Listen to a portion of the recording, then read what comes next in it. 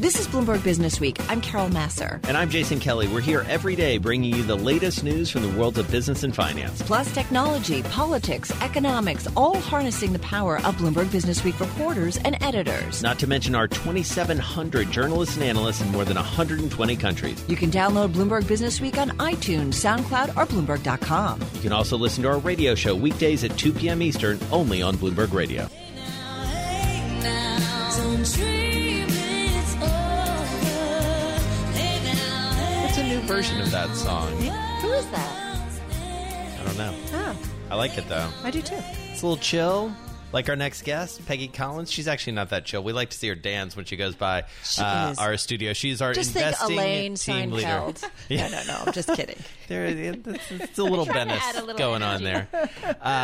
So, Pegs, thanks for stopping by our Bloomberg Interactive Brokers studio.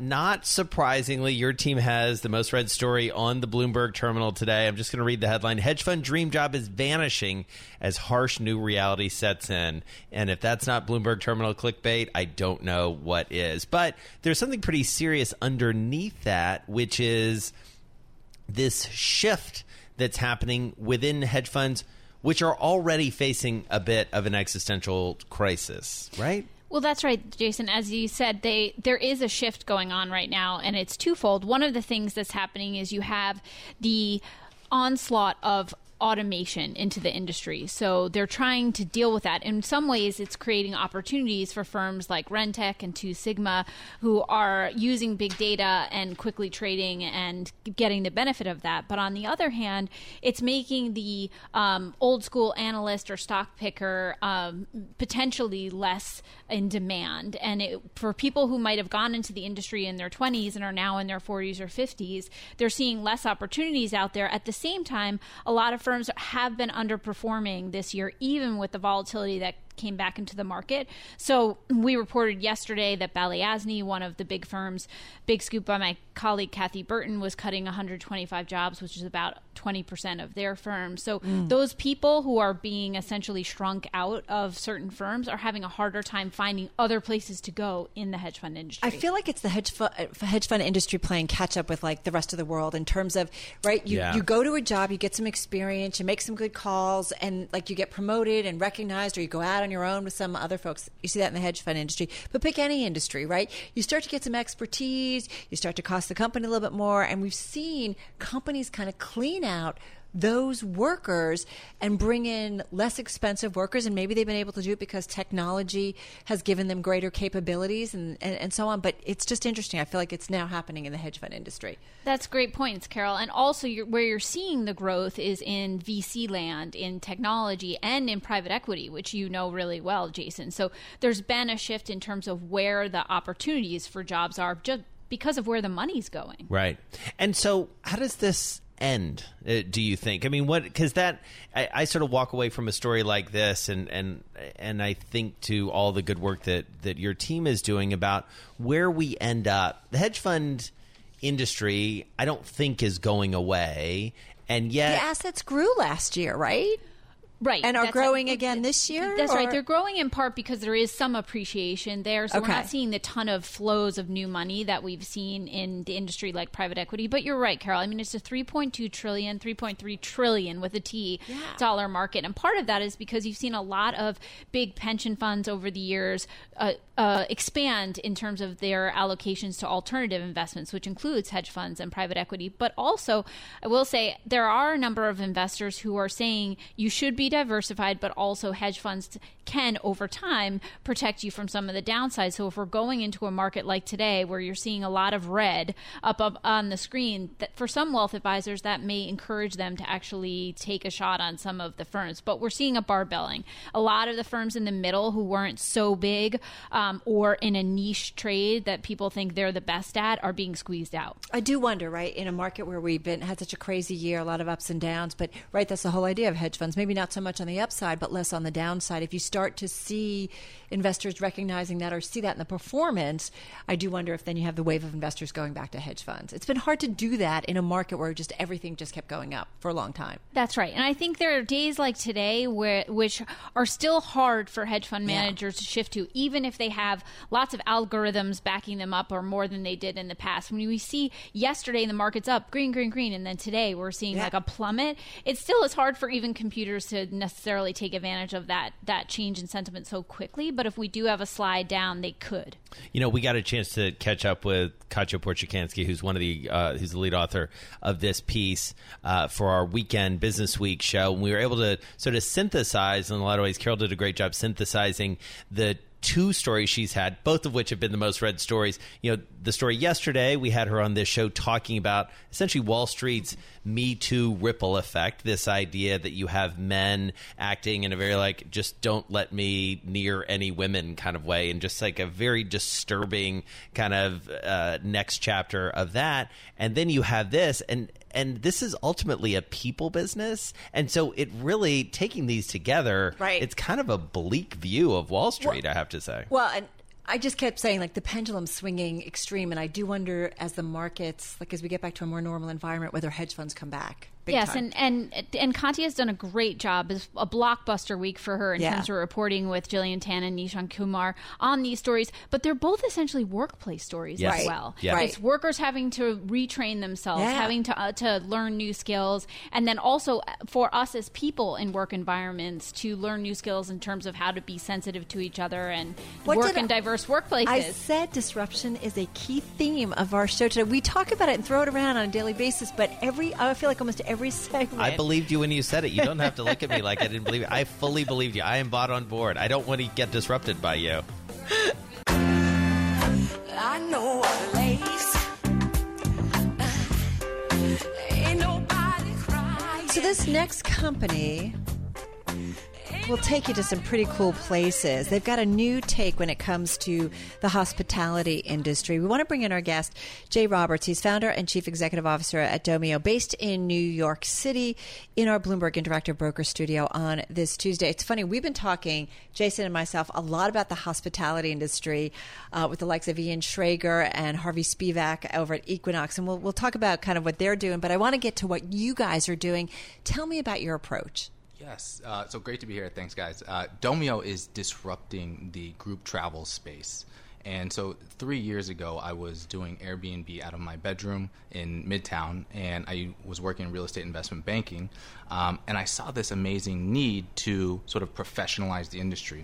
And I hosted people from all over the world, from Europe, from Asia, from South America.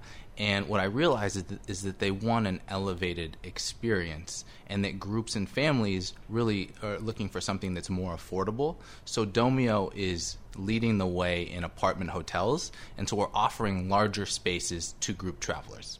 It is interesting to think about how much Airbnb and VRBO and others have changed the mindset of what we expect when we travel. I mean, for my family at least, we definitely prefer, especially if we're traveling overseas or something like that, to stay in an apartment or a house. And increasingly, if we're traveling with extended family, we all want to be together. We don't want to get 6 hotel rooms. So what you happened? Often want your own kitchen, right? Yes. To do, like, make breakfast or something.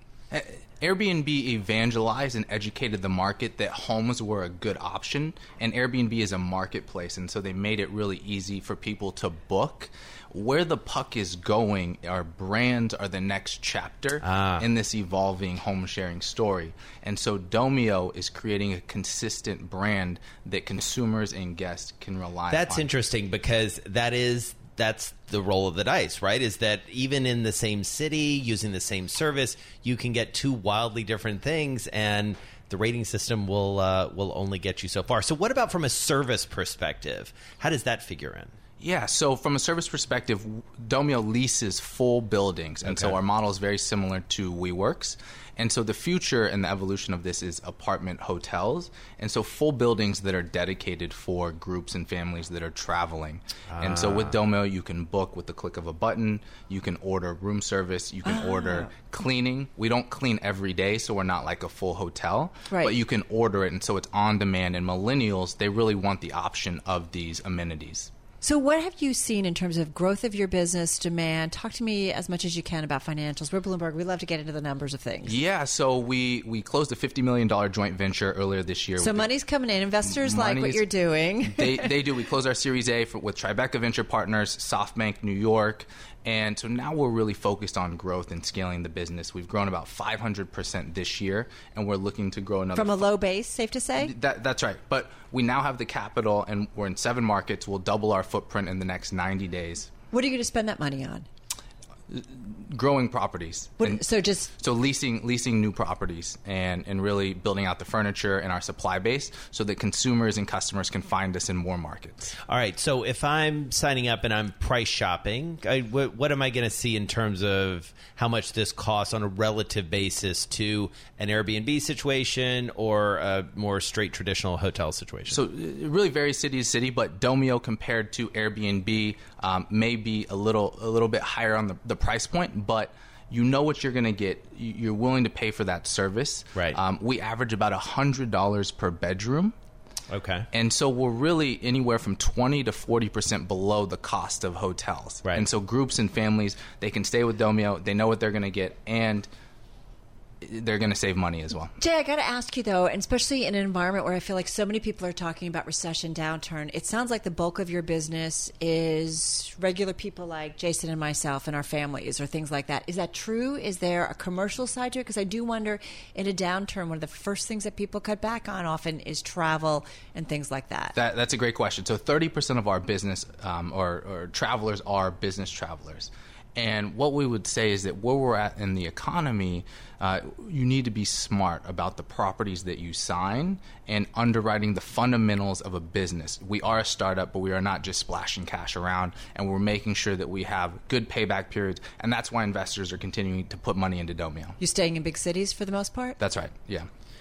Jay Roberts, founder and CEO of Domio, based here in New York City in the studio, the Bloomberg Interactive Brokers studio, with us today. Come back and see us. I really want to see how this plays out. Also would love your further insights into the real estate market and hospitality market. Is the plan to go public? We'll see. I've taken companies public, but we want to focus on growth and building an enduring company. So. Very cool stuff. Yeah. Got to get that one last question. I know, because I'm always curious what the end game is. And there's a lot of money out that we talk about. We do. That companies don't have to go public anymore because there's a lot of investment money out there. Here I go again, dialing your number. Flaky how you just won't pick up the phone. It's so quaint, the idea of like calling someone on the phone. What's that? I don't think the kids are doing that these days, but they do continue to use the iPhone, maybe not as much as they were, and therefore Apple trying to find some new and clever ways to get us to buy a phone. Mark Gurman, our tech guru out in Los Angeles, he joins us, as well as Shira Ovide, tech columnist for Bloomberg Opinion. She's here with us. Tech gurus. Bloomberg Interactive Brokers Studio. That's where she is. So, guys, I have to ask you, I actually, not even knowing that we were doing this story yet, I went shopping for a new iPhone. I have an iPhone 6. So a little out of date. That's the one I just got rid of, actually. So there you go. Yeah. So, but I have to say, I was a little bit surprised because they are starting to make a deal here. So, Mark, come on in here. Why is Apple all of a sudden maybe being a little more flexible or a little more aggressive on the marketing front?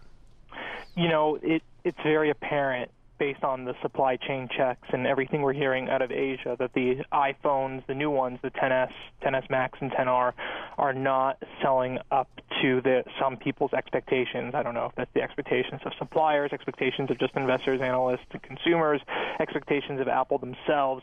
but clearly something's not matching up here, and they're using whatever marketing prowess they have in order to turn that around, and it's very likely they will be able to. All right, I've just got to read the first line of Shira Ovide's column because I just love it. It's just kind of perfect. We have the best writers here. Clutch your pearls, prepare the fainting couches. Are you ready for this bombshell?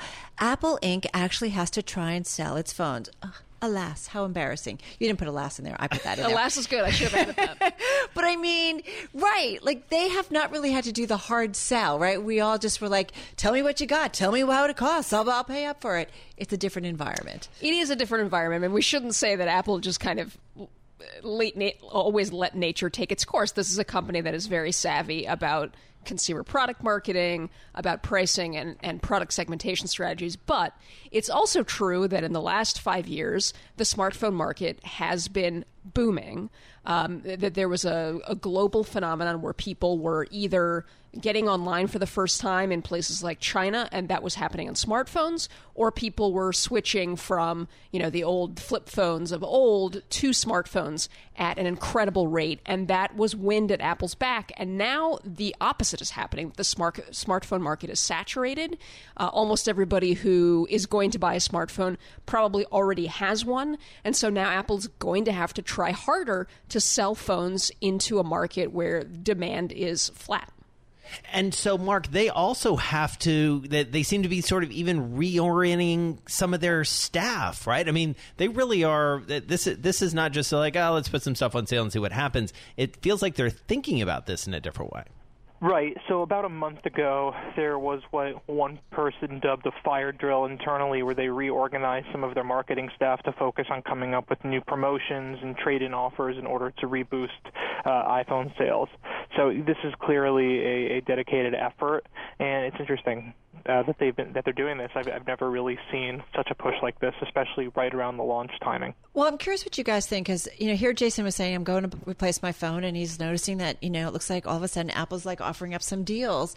I mean, does this kind of cheapen the brand? Mark, you take it first. I mean, do you feel like that makes it? This has always been I just remember when Apple phones first came out, and people would put them on a conference table to be like, I got the Apple phone. Like, it was this really cool thing to have. Marker. Yeah, no, exactly. And I just wonder, does it cheapen the brand when you start to do some negotiating and making some deals to sell more? What's really interesting to answer that is that the phone that they're doing all these, big discount deals for is the iPhone XR. This was already their low-end phone. This is the one that was supposed to sell like hotcakes because it came in colors, $750, so you're paying $250 less for many of the iPhone XS's features. So that's the one they're really upplaying here. They haven't really touched the fancy gold ones or the stainless steel models yet. What do you think, Shira, when it comes to, that they're being more like a regular telecom company or a regular tech company? Yeah, I mean, it tarnishes the brand, I think, a little bit on the margins. The danger, of course, is the danger that any retailer faces that does regular discounting, which is people get trained to wait for sales or to wait for discounts, and they will refuse to pay full price for the product. I don't think Apple is there yet, and we should say, right, that to Apple's credit, they have made the default price of their phones now $1,000. Right. And many millions of people are paying that happily. And so that does show you that in a market for smartphones that have generally become a commodity where people are looking at price first, people who love iPhones are willing to spend that amount of money, and that shows the strength of Apple's brand. Yeah, let's be clear. I feel a little bit like a sucker because I upgraded one of my son's phones just a couple months ago and paid full price. So now I'm seeing this trade and be like, what? Yeah. Listen, guys, though, I feel like this is the thing. This is the story we've been talking about with Apple for a long time. Mark, Apple's got to diversify, right, in terms of its product offerings, so that when those iPhone sales start to maybe dip, they've got other things to draw upon. Here's the problem, and I totally agree with you, but I just think that's an overplayed notion, and we talk about it in our story today, to be fair. I don't know if there's really something that's going to be able to replace the success of the iPhone, the revenues brought in by the iPhone. I mean, we have a stat in there that the iPhone itself, revenue-wise, for across 2018 Apple's fiscal year, was equal to Disney plus either Alphabet/Google or Amazon combined. So we're talking about a Disney plus an Amazon combined is just the iPhone. And if you look at everything else they're working on, whether it's satellites, self-driving car technology, new versions of the iPad and Mac and the Apple Watch, AR headsets, none of these things are going to replace the iPhone probably ever in terms of that much growth, that much usage, and the amount of money those bring in.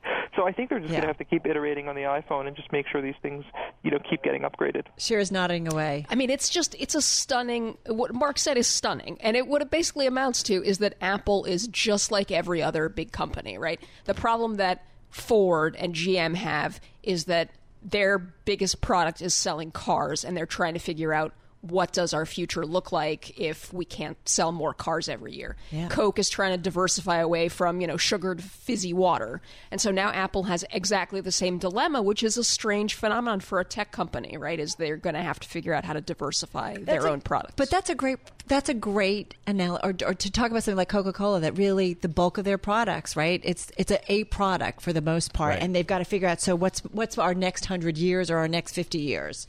Shira Ovide, tech columnist, tech guru-s, I believe is what Carol Massar called her. I believe that's the terminology. For Bloomberg Opinion, here with us in New York, Mark Gurman, tech guru queen. Out in L.A. Carol's just going to keep going with this guru-s thing. Guru madam. Thank you both for joining us. You're listening to Bloomberg Business Week.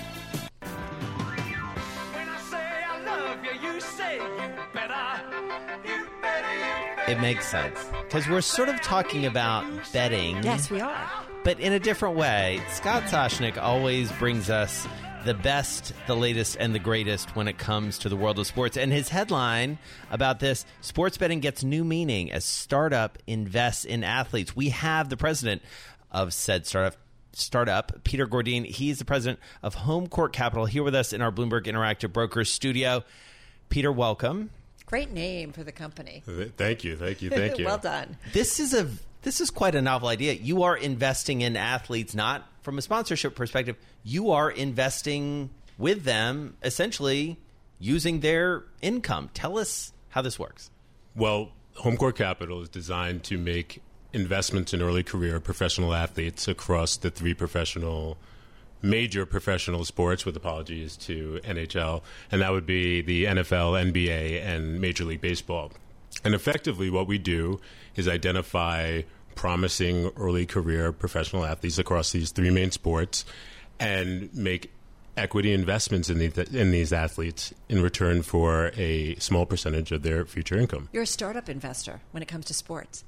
No, I mean, it's really interesting, right? How do you identify, though, the athletes that you want to invest in, that you say, okay, this is going to be somebody who's going to have a long-term career? We have worked very long and very hard at developing, combined with big data analytics and machine learning techniques, a proprietary selection process, which I think Scott affectionately dubbed our secret sauce, which we feel really terrific about in its predictive abilities to identify these early career athletes that we think are going to have very long, very successful careers. It's truly the Moneyball era, which is what Scott put in his story. So without giving away all of the secret sauce, give us an element of that. Like, what do you look for? What are some of the what's part of the recipe, at least? Obviously, performance on the court is the primary driver. We look at, specifically for the NBA and for the NFL, their rookie year performance on the court. But our data models and our analytics also take into account various economic factors around the leagues, projections going forward. We kind of mix them all into this pot, and that affects the analysis. Are you finding equal opportunities among the three sports that you've targeted, baseball, football, and basketball?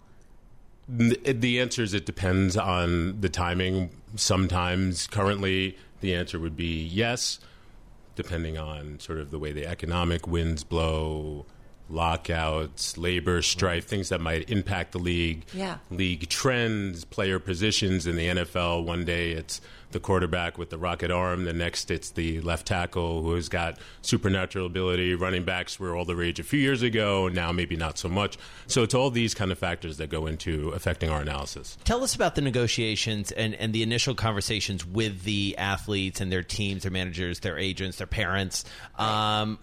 initial reluctance? What are those conversations like? Well, I think the important thing to get out, and what we've been trying to do most importantly, is emphasize what we perceive, HomeCourt Capital perceives to be the benefits in our investment. And that's that we're not making loans to these athletes. Right. We're making investments in these athletes. And therefore, if for whatever reason, if due to injury, due to a material change in circumstance that's unforeseen, these athletes do not make this money in the future, there are no specific or ongoing repayment obligations to HomeCourt Capital. This is the real selling point for us, and something I think everybody should find really attractive. That's fascinating. So if they do have an injury, they're not penalized in terms of the money that's been invested into them or that they've received. They don't have to pay that back. That's correct. But if they do really, really well, what kind of sharing of their wealth and their success are they doing with the investors? Well, there's no one-size-fits-all investment, obviously. Fair As you enough, notice, right. are there different opportunities across the three major sports? And even within the sports by position, everybody obviously doesn't project out to make the same kind of salaries. So I will start by saying each investment is very specific to that individual. Having said that, we're looking at 8 to 10% of that future earnings in exchange for our investment, roughly as a ballpark to use. It's also interesting, too, that you are doing things to essentially protect your investment, whether that is rehabilitation from an injury, ongoing training, all sorts of things, even if it, helping them with a, sort of life-changing financial need. I would imagine buying a house or, having a kid or something like that, right? Well, I mean, our selling point is here. Here's an opportunity to accelerate your income, to de-risk that future cash, income, and to hedge against injury or any material change in circumstances I mentioned earlier. And what these athletes can do with these investments are reinvest in themselves, take that capital, build their brand, whatever they see fit. And, I want to stress that our check is to them, and it's for them to use as they see it. This is such a cool thing. Come back at a later date. We'd love to know how things are going. I'd love to. Thanks for having me. We're really excited. A pleasure. Good luck. Peter Gourdine, he's president of HomeCourt Capital in our Bloomberg Interactive Brokers studio. Great story. Check out the story by our own Scott Soshnick. It's on the Bloomberg terminal at Bloomberg.com. You are listening to Bloomberg Radio. I'm driving in my car. I turn on the radio. How about you let me drive? Oh, no. Who's gonna drive you home? Honey, please, I'll do the driving. Drive on. Excuse me, I want to drive. Just drive, baby. It's the question that drives us. Take a break. We can reach our destination. This is the Drive to the Close. That funky music will drive us till the dawn. On Bloomberg Radio. It is time for the drive to the close, and I think it's important on a day like this just to kind of throw those market numbers out at you once again. The S&P 500 down 88 points, down 3.2%. Dow off 764 points, a loss of 2.9%, and the Nasdaq down 3.7%. Quick check on Treasuries. We heard John talking us through the numbers, but that 10-year note with a yield of 2.91, 5-year note yielding 2.78, and that 2-year note with a yield of 2.80. So we talk about the yield curve, the flattening, and the inversion. Man, you really see it when you walk through those yields. John Lovito is with us. He's co-chief investment officer of global fixed income at American Century Investments. Perfect guest to have on a day like today. Fixed income assets under management, roughly $41 billion overall. The company's assets under management, $160 billion. John, in our Bloomberg Interactive Brokers studio. Nice to have you here with us. This market environment, John, I don't know, you look at it, I don't know, how do you make sense? What does it tell you about what's kind of going on in the broader economy and what's on the mind of investors? Well, I think what's been happening over the last few days and the last few months in particular is the market's becoming a little bit more concerned about growth going forward. We've had a bit of a sweet spot, in 2018, particularly in the U.S., where growth has been accelerating and it's been looking pretty strong. But now with the various tensions that we see, geopolitical tensions around trade, tensions in Europe with Italy, Brexit, I think really there's a number of stress points in the economy that are concerning investors that maybe that we're seeing the best of growth maybe behind us. I go back to something you said, it's probably now a few weeks ago, Carol, which is this idea of synchronized global growth. It's not a thing. No. It's not a thing anymore. Quickly became not a thing anymore. Right. And it was, and then all of a sudden it really wasn't. So where do you go sort of in a market like this? Because I do feel like people are scratching their heads and thinking, they're looking at all the numbers that Carol just laid out. And so what are you advising people to do? What are you doing in this sort of market, John? Yeah, well, to your point about synchronized growth not being a thing, it hasn't really been a thing for a while. If you look at really 2018, it's really been a story of desynchronization, right? Yeah. U.S. growth has been strong. Europe started out strong, but we saw deceleration as the year went on, and we saw emerging markets really be weak for most of the year, and so really being on their back heel. So for us, we're playing it fairly safe. We look at our portfolios, we manage portfolios for all different types of clients, and we are really running at lower risk levels right now. When you went back a few months ago and we saw credit spreads... Is it because you, forgive me for interrupting, Sure. but is it because you do think the world is coming undone, or is it just that you say, all right, folks, things are moderating, so we're going to be smart here, but we're not running from everything? It's the latter. We don't think everything is coming undone. We really think it's just a repricing to a new norm going forward. The markets over the last handful of months before the volatility were really priced for a lower volatility scenario, strong growth in the U.S., tensions not really rising. But as we got closer to the end of the year and when the trade situation began getting closer to January, Brexit getting closer to the votes, what we really saw was the fact that markets were not pricing potential increased volatility down the road. So we pulled back the strings a little bit and said, you know what? Let the market reprice and we can re-enter the market at cheaper levels. So no, it's not coming undone. It's just repricing to a newer, higher level of volatility and uncertainty going forward. Well, and that repricing, it feels like, has been happening, it's manifesting itself in all sorts of different ways, including in commodities. Oil is a story we've been watching, obviously, very closely, even, through currencies. So how do you pick the one, not to be too cynical or dark, but how do you pick the one that's most worrisome of all of these worries that are out there? Well, it's difficult to say what's the most worrisome, but I would say for me, it's probably the China trade tensions. Interesting. I think if you look at the way the market's behaving in the last 2 days, the relief rally yesterday when we thought maybe we were getting some good news over the weekend. It's like cause and effect. That's cause right. and effect, we saw it. So it really tells you where the market is focused. And, the China trade tensions can really do a lot of, if it continues, the escalation can undo a lot of the good that we've seen over the last year with regard to deregulation, tax cuts. And it's a global phenomenon, not just a domestic phenomenon. So, John, if you're dialing back, are you actually moving into cash, or tell me where you are moving around money because you think, all right, we just got to dial back a little bit? So for us, it's not moving into cash. It's really just reallocating our assets. So within the credit spectrum, we reduce, we increase the quality of our portfolio. We may sell and reduce high yield securities, investment grade credit securities, buy more treasury securities. So it's really just coming closer to home and having instruments that will perform better during periods of stress. So upping U.S. exposure over other forms or other sovereign around the world? So or in what? general, over the last couple of months, we have increased our U.S. Sovereign exposure on the margin, but not dramatically. Shorter term durations?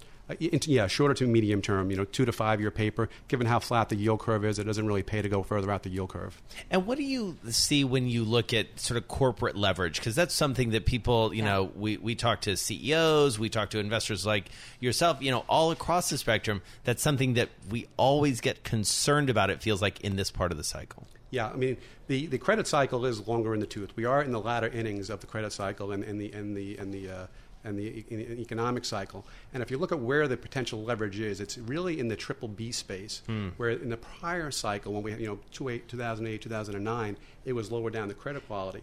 So that's significant because triple B, there's a lot of debt in that area. And so if you were to see an issue with regard to sort of deteriorating credit, it makes the high yield market a little bit more testy because you have a lot of paper falling into it. Now, we're not saying that's going to happen, but it's something to keep an eye on. And if you can see, for instance, GE is a good example of that. Right, exactly. Would you buy GE debt? We've been underweight going into this cycle, and we have not changed that. The very smart John Tucker sends me a message and says, and as for today, who wants to hold a position with the U.S. markets closed tomorrow? With so much going on, who knows if some news is going to come out of China? I mean, is any of that at play here, do you think?